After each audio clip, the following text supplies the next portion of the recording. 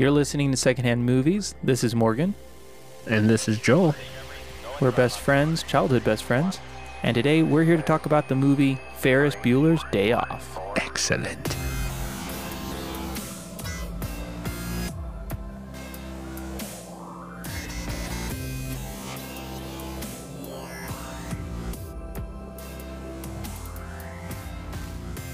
All right, we're going to jump into the review in just a second. I just want to mention we do have a Facebook group now. So it's Secondhand, one word, Movies. So if you search that on Facebook, you can find us. We also, in the show description, have a direct link to there. And so you can go join the group. We post Monday through Saturday, anything from movie trivia to polls to, just favorite movies. Also, as always, you can email us if you have any input on the show, reviews, questions, suggestions. We're always looking for suggestions. Secondhand Movies Podcast, because I left that off the other day. I was typing in for something and I kept doing secondhandmovies@gmail.com. I was like, where's my email? Incorrect. Secondhand Movies Podcast @gmail.com. Don't forget to like and subscribe to us on Spotify, Apple Podcasts. Not just podcasts, Apple Podcasts. Or wherever you get your podcasts. Wherever you do get your podcasts. Don't forget to also write us a review as well. Yes. Leave us 5 stars. Leave us 1 star. Review is a review. We prefer the 5 stars. We hope. We hope you give us a 5 stars. We understand if it's not. We're still a work in progress, guys. Yes, we will read those, and we do take them to heart. We cry ourselves to sleep every time. Every single time. And a quick note, if it does sound a little bit different today, it's because we are recording in a new space because I moved. Yeah, Morgan, you moved. So congratulations, new house. Yeah, we're actually officially homeowners. I've been told this is a very big deal. It doesn't feel like a big deal, does it? Well, it does and doesn't. It does, actually. Because now when we want to fix something or change something, we're like, we have 2 simultaneous reactions. They're the same words, they're just different reactions. It's, oh, it's our problem. And it's like, oh, it's our problem. Like, we can fix this. We don't have to wait on somebody to tell us, no, we're not going to fix that. Right. We can just do it. So, it's pros and cons. Yeah. But it is nicer to send it's nicer to send money off to pay off a loan for something I own than it is just be like, have a nice vacation on what I just sent you. Yeah. Here's my laundry list. So yeah, if it sounds a little bit different, we're just trying to get in the new space and do our best. So let us know if it sounds better, worse. It's a little uncharted territory for us, I guess. Yes. Got to try out. We have several options of spaces, and so we're going to be testing them out. Yeah. We did have a correction. Speaking of kind of an email, more of a text. Sure enough, Ben, my brother, did know the author. What? Shocking. I'm sure actually he owns the book. I'd be astounded if he doesn't.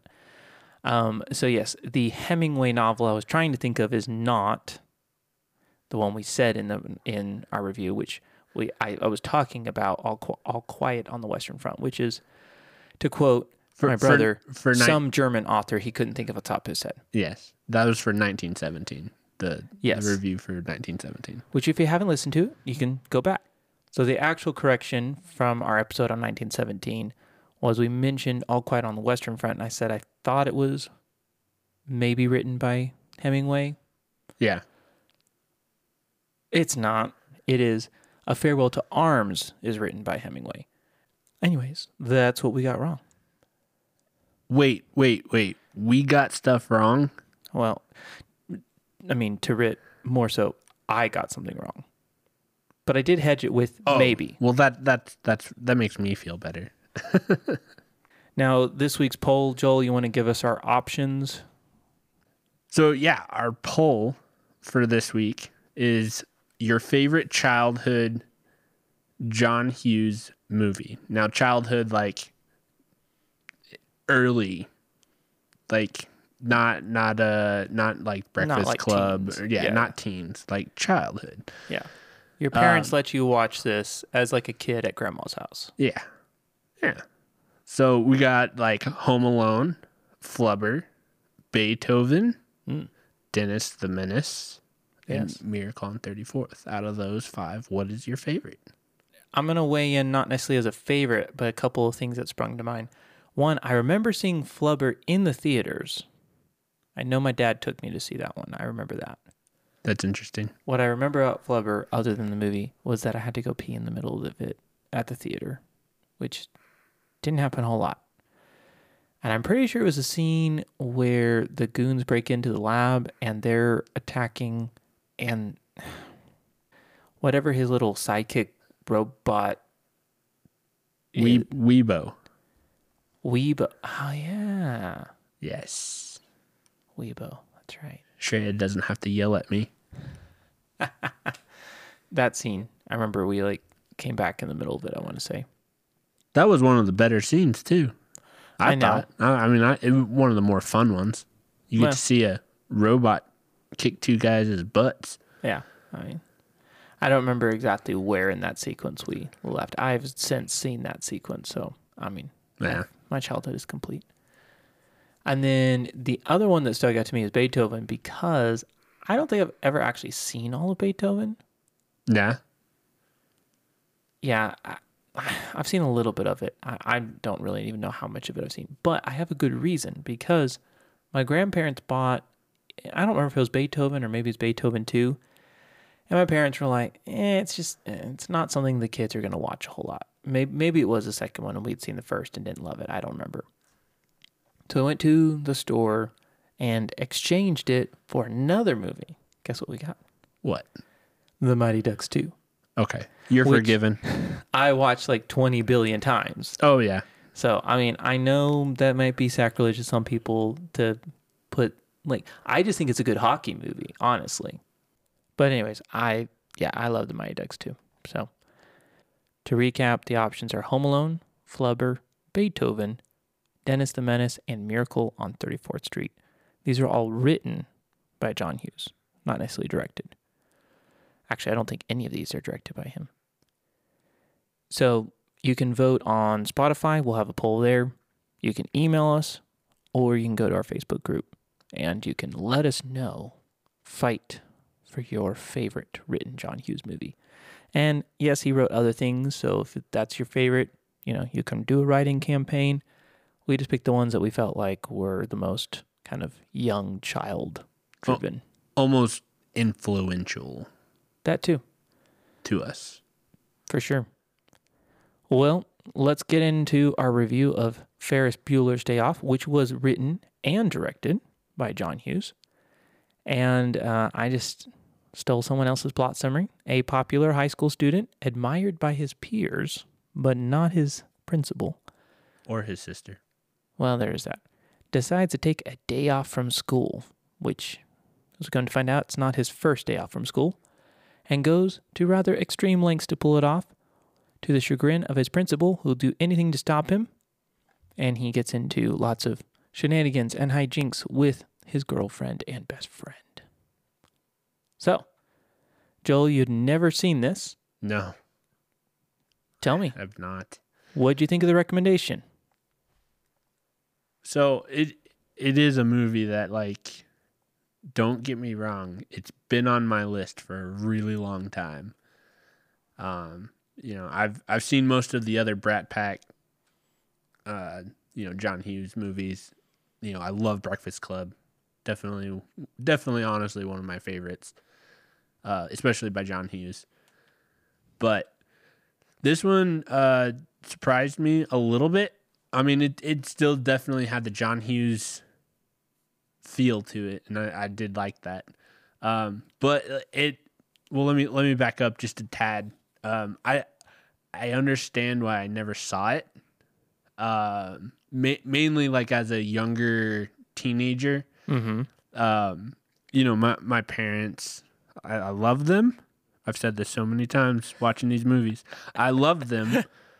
They were very particular about what they wanted us to watch. Same. So, they didn't want us to watch a movie about a kid skipping school. We were both homeschooled. I don't understand what the fear was. Were we going to run away from home? Exactly. I mean, come on. Mom, Dad, come on. It's not like they had a Ferrari in the garage. No, they didn't. Would have been much more tempting. Yeah, probably. We just had the conversion vans. I'm just going to ignore that. Otherwise, we're going to get really derailed. 20 minutes later, what are they talking about? I have no idea. No, it was... I actually loved it. It was very humorous. Front to start. Fourth wall breaks were excellent. Every time we review a movie, I always try and watch it twice. Like, that was the second time I was trying to notice, like, little things like that. And he does. He gets frustrated at Cameron, and he just, like, immediately, he's just like, and he just looks at the camera. And he's just like, really? And then he goes back to Cameron. Yeah. Or something along those lines. He does that all throughout the movie. So, it's definitely new and unique, especially, for the 80s. So it's like, and even now, like, it's become more popular since, like, Deadpool has come out and everything. But, it still was, like, super, uncommon. And it's like, it gives the audience, more to, like, kind of feel with the story, like he's actually telling us the story or whatnot. So, but yeah, I mean, I liked this movie. It's definitely fun. I watched it twice, obviously, but it's definitely one I'll watch again. From the get-go, the worst performance of my career, and they still bought it. There's so many things in those early scenes I love. One of the ones that cracks me up all the time is when he's playing his clarinet, and he's like, I've never had one lesson. Yeah. And there's just all sorts of just little jokes and eye candy. I mean, John Hughes has said that The Room was kind of based off of himself in high school, that he had just had all these pop culture icons and musicians around the room. So it's why his room is just kind of wall to wall things. It feels very teenager-ish. And it's kind of an oddity, like he doesn't have a car, but he does have this super expensive synthesizer. So like the thing that he's playing to make his nauseous noises. The piano or whatnot. Yeah, that's like a $5,000 synthesizer in the 80s. Right. So it's like he could have bought a car. Yeah. That's the funny thing. Yeah, I asked for a car and instead I got a computer. Yeah. It's like, back in the 80s, I probably would have rather had the computer. I mean, he would have been probably a cool kid for having a computer. Yeah. Well, I mean, in the movie, he hacks the school database. Yeah. I don't know exactly how that works. Yeah. I don't think they were networked. I'm just saying. I mean, he was in War Games, so, I mean. I feel like that's more just a joke than anything. Right. But, yeah, his 9 absences, they chose 9 because they said that's a funny word. You can't say it without going nasally. You have to say 9. 9. And yeah, so that's true. It was a funnier number than like 8 absences. Yeah. You always got to think about the humor. Yeah. I mean, just going bit by bit, I would make the case, to me, the thing that makes the movie really interesting and not just sort of a fun movie is Cameron's storyline. Because if you're just following Ferris, it's fun, it's entertaining, but he's a pretty static character. He's pretty much the same at the end of the movie as he was before. Oh, yeah. Barring one thing, which is his relationship and dynamic with Cameron. Yeah. And Cameron himself obviously has the most motivation and change and growth. And I think that, to me, is really what sets the movie apart, because otherwise it'd be just sort of a, kind of a coming-of-age comedy. Yeah. which would still be fun. It's very digestible. Yeah. But I don't think we'd be talking about it 30 years later. Right. The first time I watched it, like,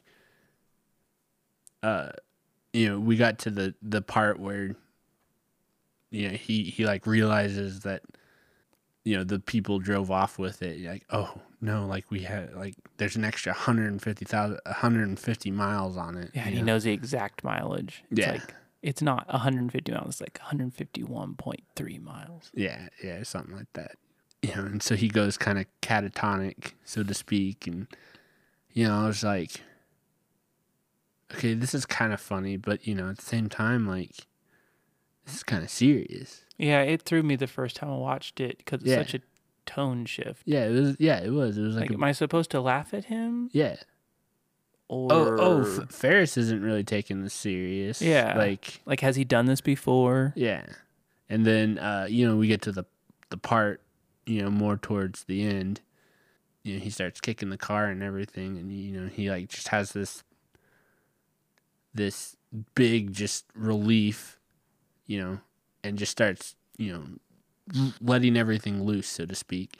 And it's just like, oh, there is something to this movie. It's not just fun in games. Like, there is a lesson to be learned here.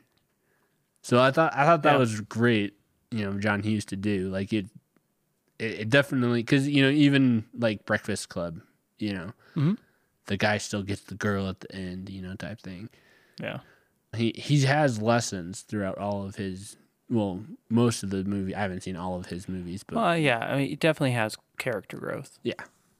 What to me it also helps is that it makes it feel a little less selfish of Ferris to do some of this, because when you first start, you just go, all right, Ferris is gonna do Ferris.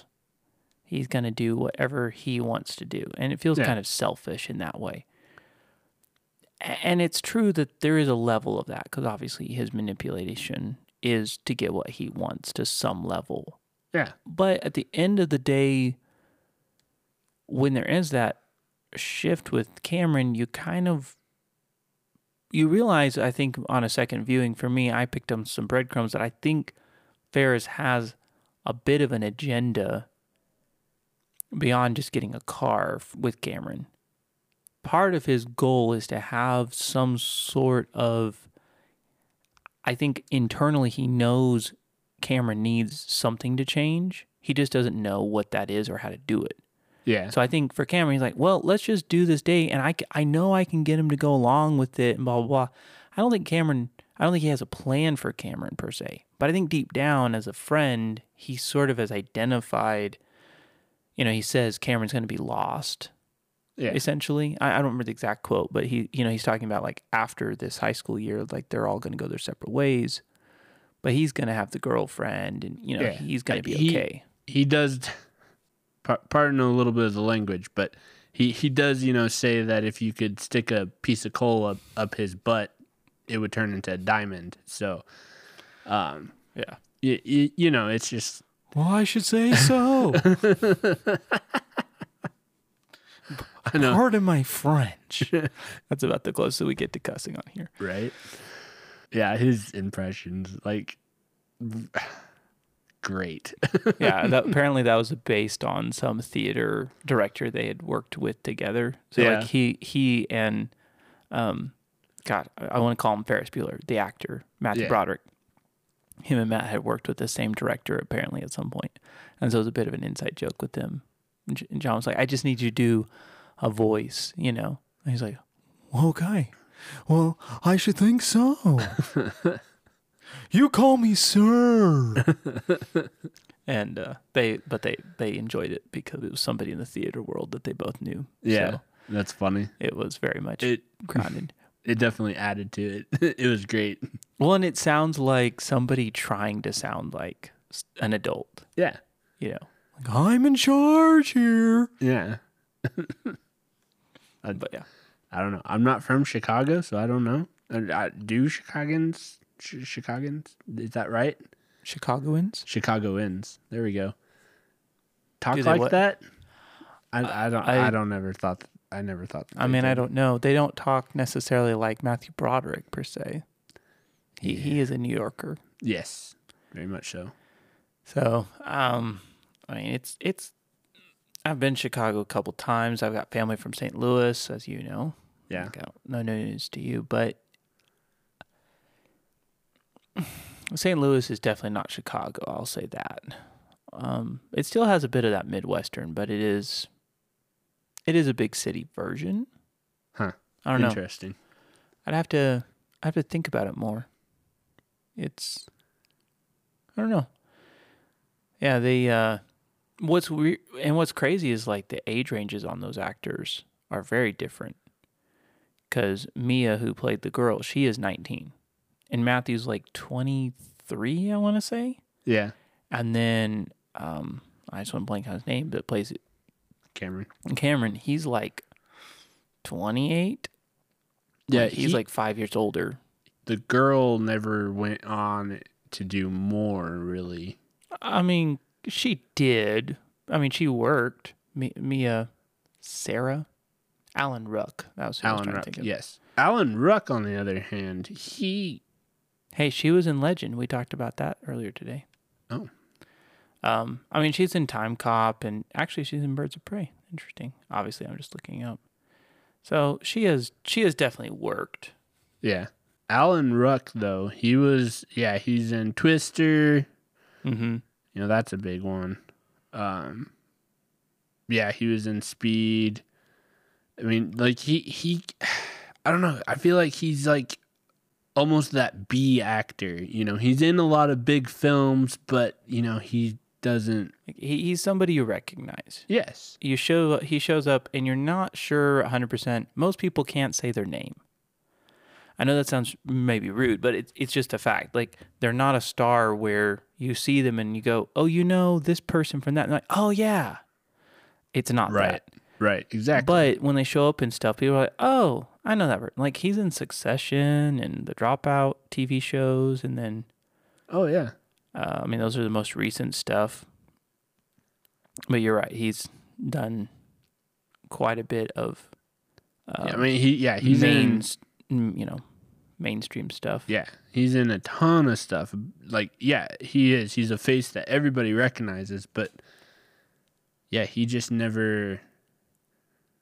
He wasn't the guy. He wasn't the Brad Pitt or the Tom Cruise or George Clooney, nothing like that, you know. I don't think he would mind me saying this. He doesn't look like any of those three people you just mentioned. Well, I mean, you just mentioned probably like three of the most beautiful men of like the last Ryan 3 Reynolds, decades. You know, Still. he's not I'm just naming all the people that I think are on the sexiest men alive right now. Okay. So that's it. That's all it is. Oh, okay. I thought maybe you were like trying to like just name other A-list actors. I'm like, you're just mentioning sexy, hot men like the Matthew McConaughey's and like Exactly. Christian Bale, Yeah. American Psycho era. Like, Yeah.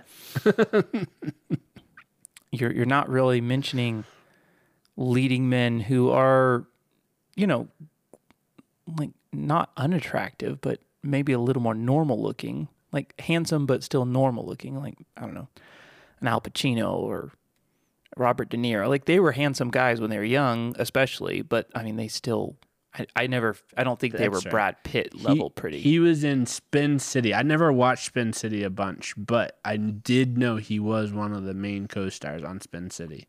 Gotcha. So that's probably where most people will probably... Yeah.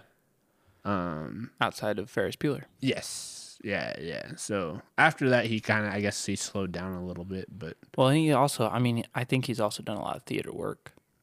And he may have done other stuff like directing. That is not in IMDb. No. So I don't know. One of the reasons I was excited for you to watch this was just to see the influence of Ferris Bueller on other films going forward. I know it's not necessarily like, I don't feel like it's as direct quoted. You know, it's not like after The Matrix came out where everybody did a bullet time scene. Right. The approach of John Hughes films, especially what he did with Breakfast Club and Ferris Bueller, I feel like set a lot of the template of how to do teen movies. And in TV as well. I mean, just coming of age stories. one of the fascinating things for me is that while, again, some of these actors that he cast, mainly Matthew Broderick and Alan Ruck, are in their 20s, a lot of them were actually really in high school. So everybody they talk to in the halls are actual freshmen. So when he's talking to the freshmen, they are freshmen. They are 14-year-old boys. They don't look it. See, I think they do. See, I don't think they do. I think they look a little older. I think that's just because we're watching an 80s movie. I mean, maybe. I think it's just the style to us feels older. That's possible. But they have that kind of nervous energy that they did.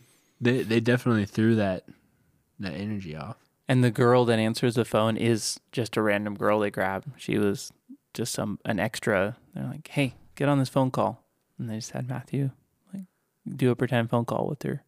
Yeah. What did he say whenever he handed her the phone? I thought it was funny. Talk to Ferris. He's gonna die or something. No, it was something like, "Are you interested in kidneys? Want to save a kidney?" Or something like that. Yeah. The I think they said that. So in the movie, his sister hates him. Yeah. They were dating. Matthew Broderick. That doesn't surprise me. Oh gosh, the girl from Dirty Dancing. Yeah. I don't want to reduce her, just Jennifer Grey. Yeah. Yeah. But yeah, they were actually dating, and then I think there was some other pairing off that I just found funny. I listened to the commentary that John Hughes did, and apparently he did not do commentaries. He actually didn't even like that he did the commentary and didn't have it on the DVD release of the movie. This was for Laserdisc or something. I just thought that was interesting, but I just listened to a lot of it, and he made an interesting comment about Ferris that I wrote down, that Ferris Bueller himself is an ideal. He is a performance. He was making the comment that he liked Matthew being in the theater world because from the theater world, he brought that idea of a projected performance. Yeah. And so it's Ferris is on. He's performing a role for every person he meets. And so he is performing a role for his parents. He knows what his parents want is a little child. So he is kind of reverting around them, right? He doesn't act like a senior in high school. He's acting like, I don't know, fourth grader. Yeah. Third grader. He's acting like a child. Yeah. Because that's what they want, right? And that's why he says, my worst performance, they bought it. He doesn't perform as much when it's just Cameron or it's just Mia. And I keep calling her Mia because that's her actress name. Sorry. The character's name. Sloane. I was going to say Sloane. Sloane. You beat me by 1 second. I think that's an insightful aspect to the whole Ferris thing, is that even Ferris kind of knows he's doing this. Yeah. It's very self-aware. Yeah, well, so we talked about how there's a lot of character development in Cameron, but at the end, the last line that Ferris says, other than his little cameo at the end, is you have one life to live, don't waste it. Mm-hmm. I may be right. Life comes at you pretty fast. Yeah. Don't waste it, or you're close. Yeah, but that's the whole theme of the movie. Mm-hmm.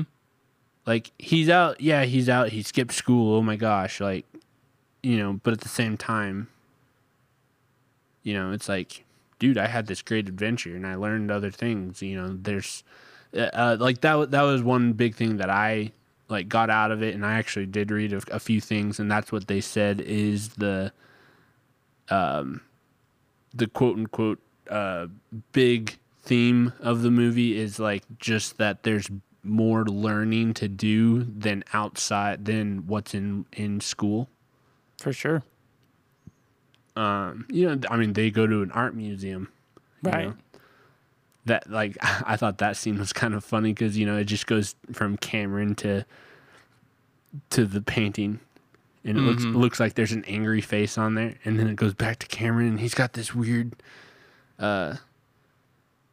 he's making this weird face, and it goes back to the painting, and then goes back to Cameron, and he's got this, it gets even weirder and whatnot, and it just keeps zooming in, and I thought that was hilarious.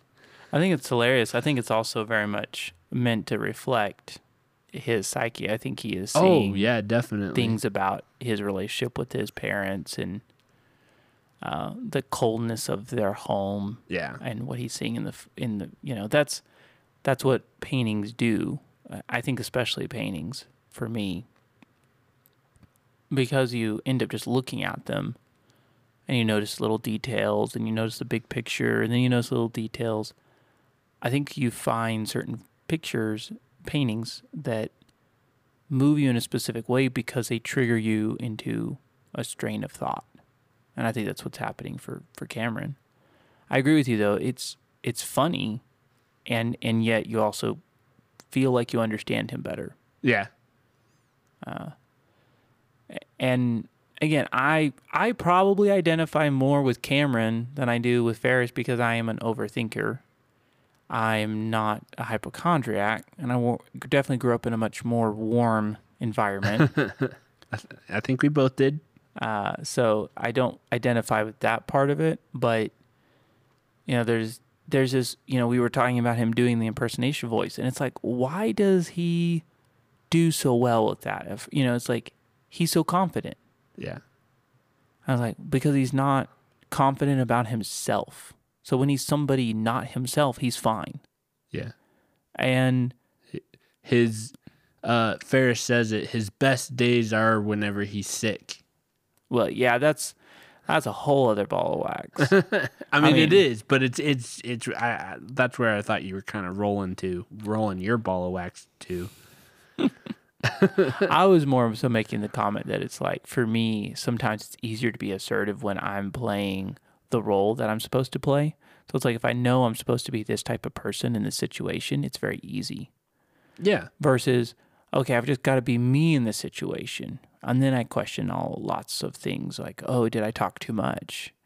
Am I responding too much to this person? Like, do I need to give them less visual cues? Do I need to nod my head more? Do I need to nod my head less? Should I be doing this? Should I not be doing that? Should I tell a joke? Should I not tell a joke? Do I need to, I'm pulling the conversation too much to me. I need to stop talking.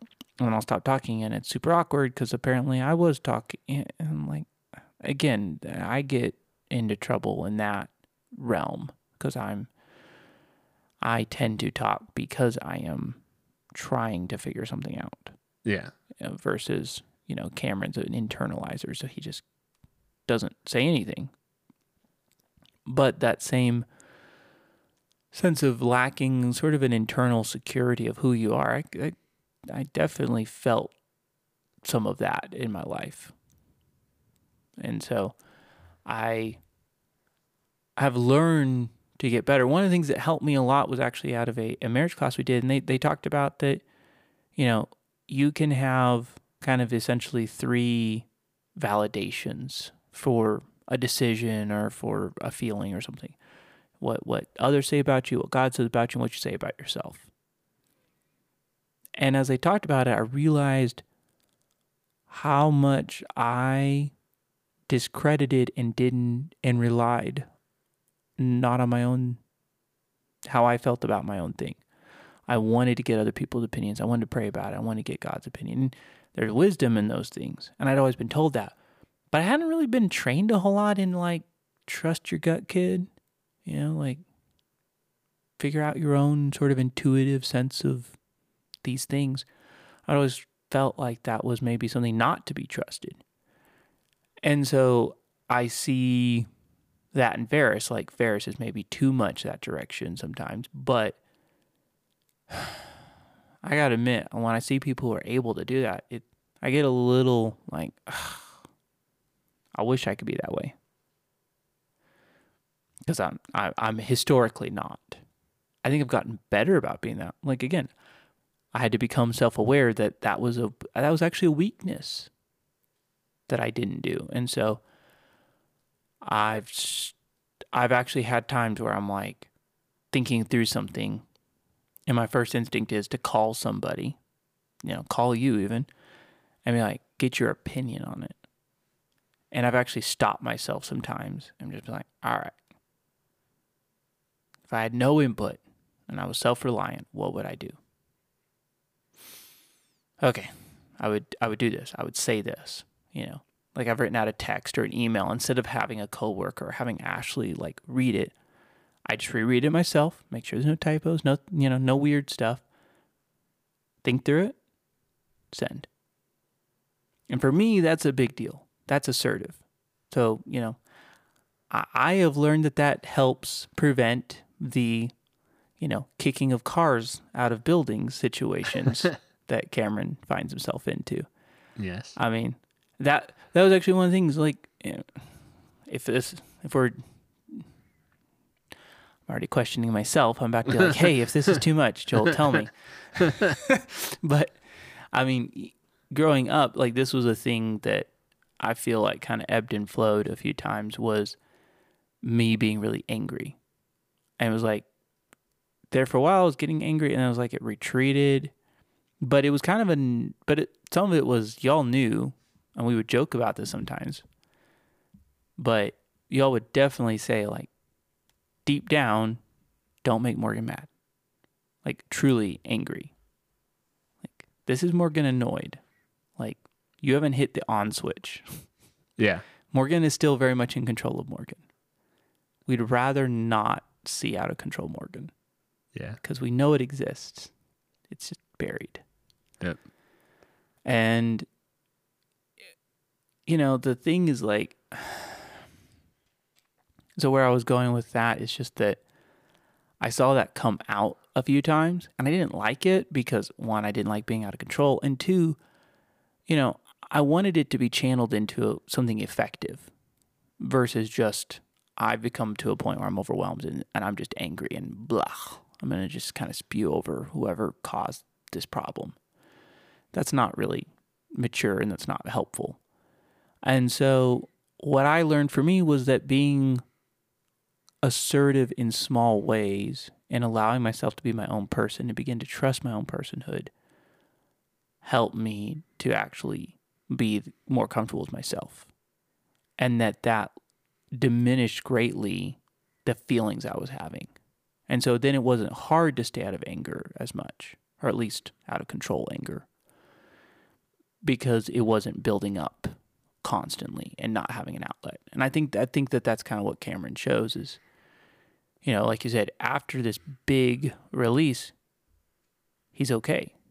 And you get the feeling like he's gonna be okay long term, because now he has an avenue to talk to his parents, specifically his dad, and not just pent up over and over. I mean, a lot of that might be implied. Well, yeah. But, I mean, it doesn't really even say Cameron's fate. No, it doesn't, for sure. I agree. I'm implying. Some of that implication is, I think, borne out from the fact that I think it is there in the subtext, because he takes responsibility for it. He says, no, I'm going to deal with this. I'm going to talk to my dad. I'm going to take the heat. Yeah. And so I think it's such a big move. His dad's relationship with him changes completely. The thing is, his dad may hate him after this, but at least his dad won't be indifferent. I mean, again, that's implied. But that's the fun part to talk about, the fringe. Yeah, because, I mean, he talks about, how his dad, like, earlier, they're talking, whenever Ferris asks Salone about marriage, he makes the comment of, like, why would you want to get married? I mean, look at my parents. They hate each other. Yeah. So he has this skewed version of look of marriage, what marriage actually is. Mm-hmm. So, that's, if I remember right, that's your first kind of clue as to how his home life is. Well, your first clue is how Ferris describes it. I mean, he talks about the home being cold and the first frigid time like a you mausoleum. see it. Yeah, the first time you actually see it. Yeah. He's nervous about going and skipping school or going and hanging out whenever he's sick. And, I mean, I think most people would be that way whenever you're actually sick. But we've established he feels better when he's sick. Right. Exactly. I mean, we don't know Cameron's fate. For all we know, his dad may have came home and, beat him. Well, that's an implication. Right. I mean, it's just as big of an implication as to what you just described. So I was just saying I think he is going to stand up to his dad in some way. Right. I mean, yeah, he may, but can't really hide from this one. No, you can't. I mean, you could say somebody, I was sleeping the entire time. I was knocked out on all the Dayquil. I don't know if they had Dayquil then, but I don't know. I mean, there's lots of implications we don't know. Like that, Ferris Bueller's Day 2. Yeah, right. I mean, supposedly, I don't know if you knew this. Supposedly they're doing it's not a sequel, a true sequel, but they're doing like a runoff of it or something like that. And it's like Jack and Sally's Day Off or something like that. I don't know. It's supposed to come out like next year or something like that. No, I did not run across that. Yeah, I was like, oh, well, that's lame. I was thinking that sounds hideous. Yeah, it does. I'm like, oh.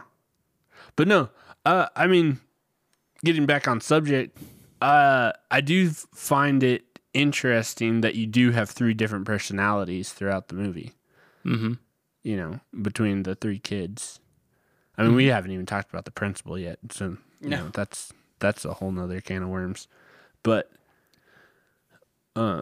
you have Ferris, who's more free spirited, and then you have Salone, who just kind of goes along for the ride and wants to have fun and just kind of more of a follower, but kind of gets into stuff. And then obviously we've talked about Cameron. Cameron's kind of the uptight one, the one that's gonna hold the group back, so to speak. Yeah. Sloane is interesting in that, like I said, she does tend to go along with things, but she's not spineless. No. She's not. She's very self-assured, actually. She seems to be very capable of sort of handling Ferris in a way. She doesn't do a whole lot of it, but she does seem to be able to sort of pull him back if necessary. Yeah. You get the feeling that she doesn't feel out of control with Ferris, because I think deep down she's very confident that she's like, if I really need to pull him in, I could. Yeah. I'm just having fun, so we're good. Yeah. This is all good and fun, so it's okay. Yeah. Yeah. Yeah. Obviously, whenever they run into the dad the couple of times, they're just like, oh, oh no. And she helps them with that, which I thought was interesting because, like, I'm sorry if my senior in high school is dating somebody, like, I would know who they were. I would recognize them. One could hope. Yeah, that was the only part I didn't like. I was just kind of like, I don't know that I believe that. I mean, maybe it was a different time back in the 80s. Yeah, I don't know. I agree with you that the dad not having really a clue who Sloane is or what she looks like, especially when you get the feeling that they've dated a while and are fairly serious for high school. If they're talking about marriage, then yeah, I mean, as serious as high school can get. I mean, I don't think Ferris was particularly serious. I mean, that's part of what I think what you see about Sloane being self-assured is that she kind of understands when he's doing these gambits and these bits. Yeah. She doesn't, I think... You're crazy. Right. A lot of girls, I think, would sort of have a freak out moment. What do you mean? You want to get married? Like today? And she just knows Ferris well enough to sort of go, yeah, right. Like, I know what you're doing, Ferris. Like, haha, let's move on. Yeah. Like, she does give him a response, but she understands how to take it in turn. And so I think more than any other character, she really is that glue that you were talking about. Yeah. Because Ferris is just 100 miles an hour and Cameron is sitting on the brake. Yeah. And so I think she just provides enough that Cameron gets outnumbered enough that he'll come. Yeah. Or Ferris, if he gets too out. Exactly. If he's going too fast. Yeah.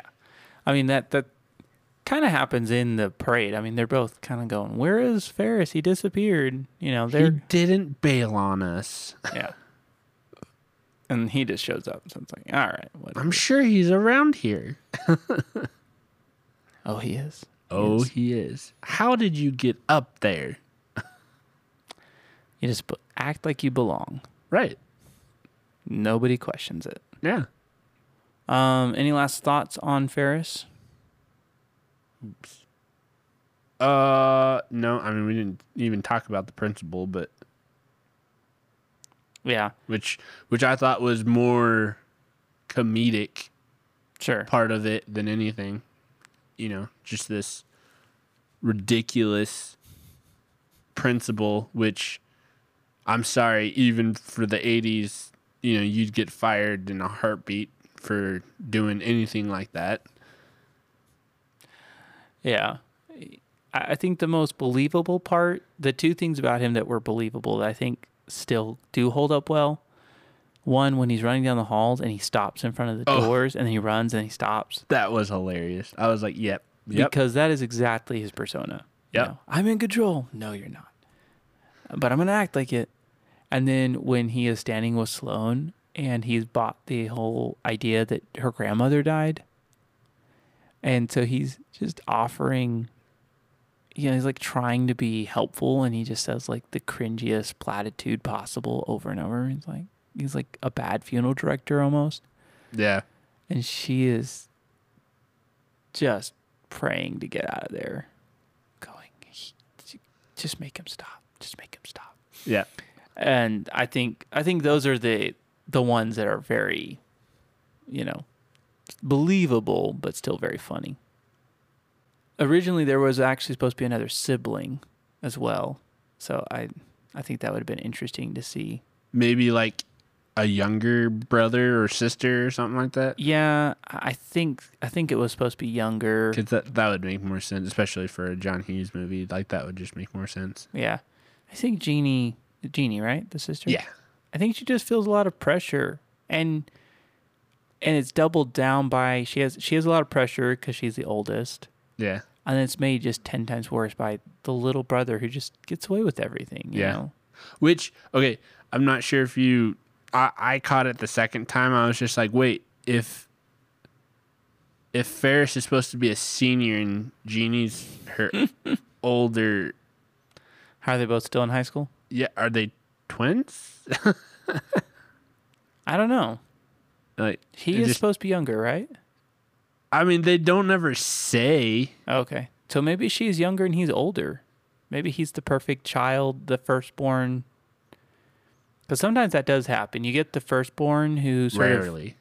I know, but sometimes you get that, like, firstborn who gets, like, the golden child ticket. Like, they're like, oh, this is our perfect child, and then we had you. You know, like, it does happen. Yeah.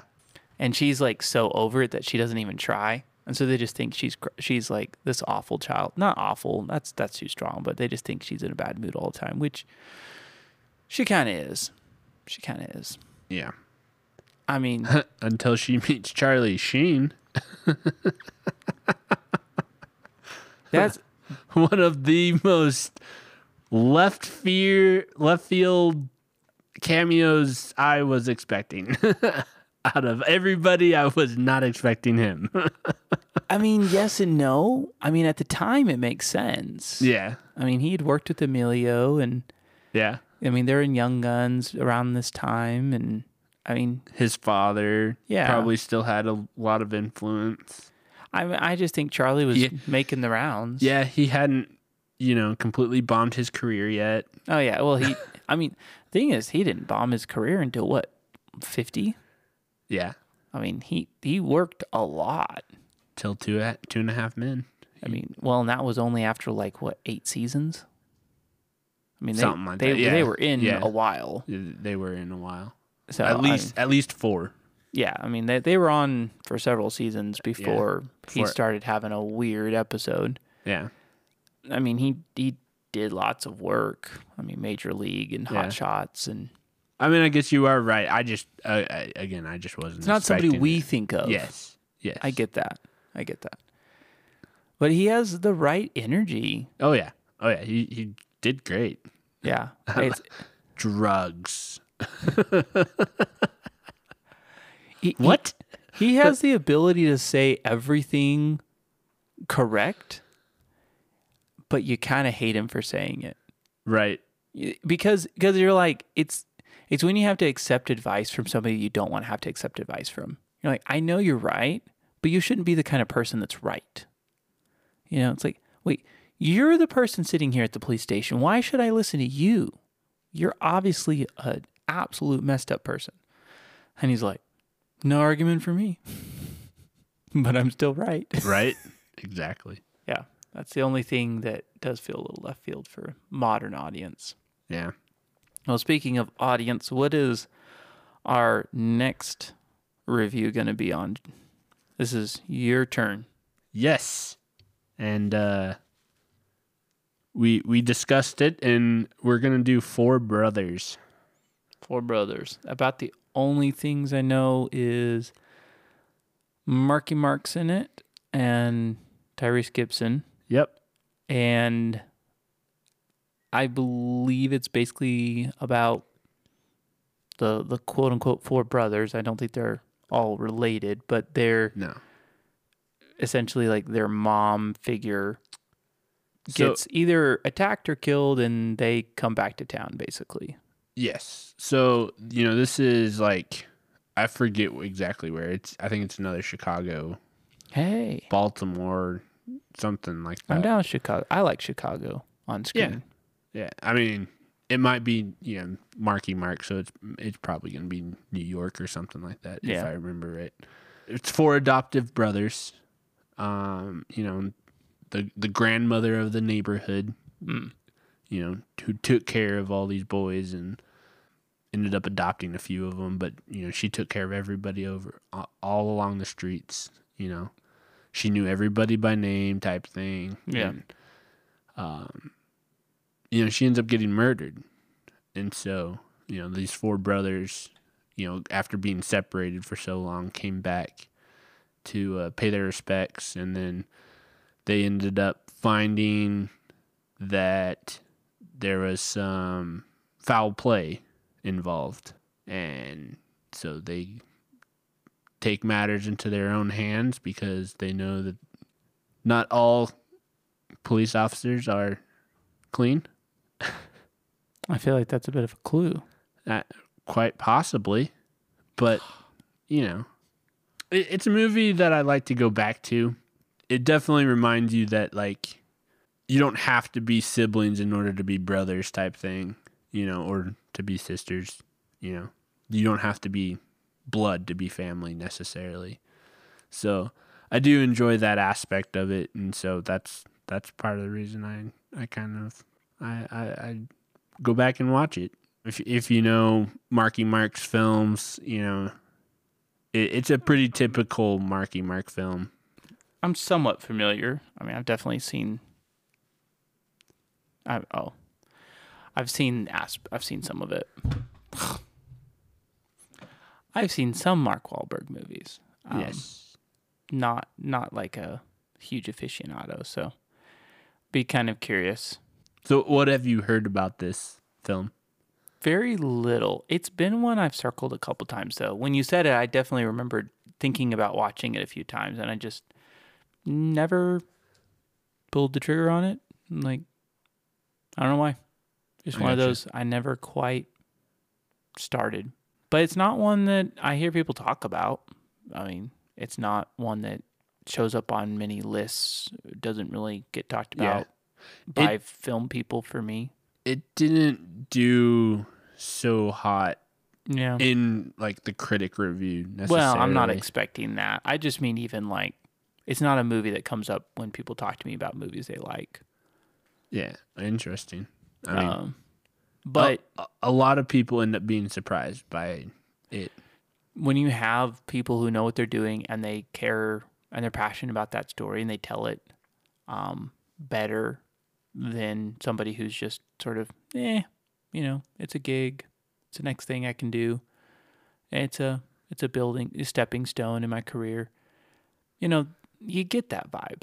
Versus you get the people who turn it into a passion project. They bring all of their resources, energy to it. Yeah. And you go, oh yeah, that actually was really good. I'd like to see what they do next. Yeah. So exactly. That's kind of my expectation is nothing real groundbreaking or exceptional story-wise or cinematography or even acting, but I do expect some heart. See, and that's it. It's the heart of the movie. It is. It's a movie full of heart. It's about four brothers who come together. Like after being separated for so long, they come together for their mom. Nice. Know? So Cool. That's why I always recommend it. And again, you can't go wrong with Marky Mark. So he's not a terrible actor. He's not the best actor, but hey, gotta respect the guy. He puts in the work. When he pulls off when he gets cast right, he can really pull off something unique. Yes. You can't replace Mark. No. Well, cool. Well, thanks for listening. If you are still with us, we definitely appreciate it. Reminder, if you haven't yet, go write a review, especially on Apple Podcasts. That's the easiest one. And like and subscribe. We're trying to boost those numbers so that we can just, honestly, for us, it's just a big encouragement to keep doing what we're doing. We want to find a format that is connecting with other film lovers. So if you have any suggestions, again, our email, secondhandmoviespodcast@gmail.com. If you have any recommendations, thoughts, suggestions, anything that really struck you, we would love to hear from you. And you can also share on the Facebook group. You just join that and you can post, you can interact with what we're posting. But yeah, that's the best way to connect with us. I'm Morgan. I'm Joel. Thanks for listening. Yeah. Yeah, thank you. Thank you very much. Wow. Thank you very much. We're not redoing that. Okay, we don't have to. Do you want to redo it? No. Okay, we're not.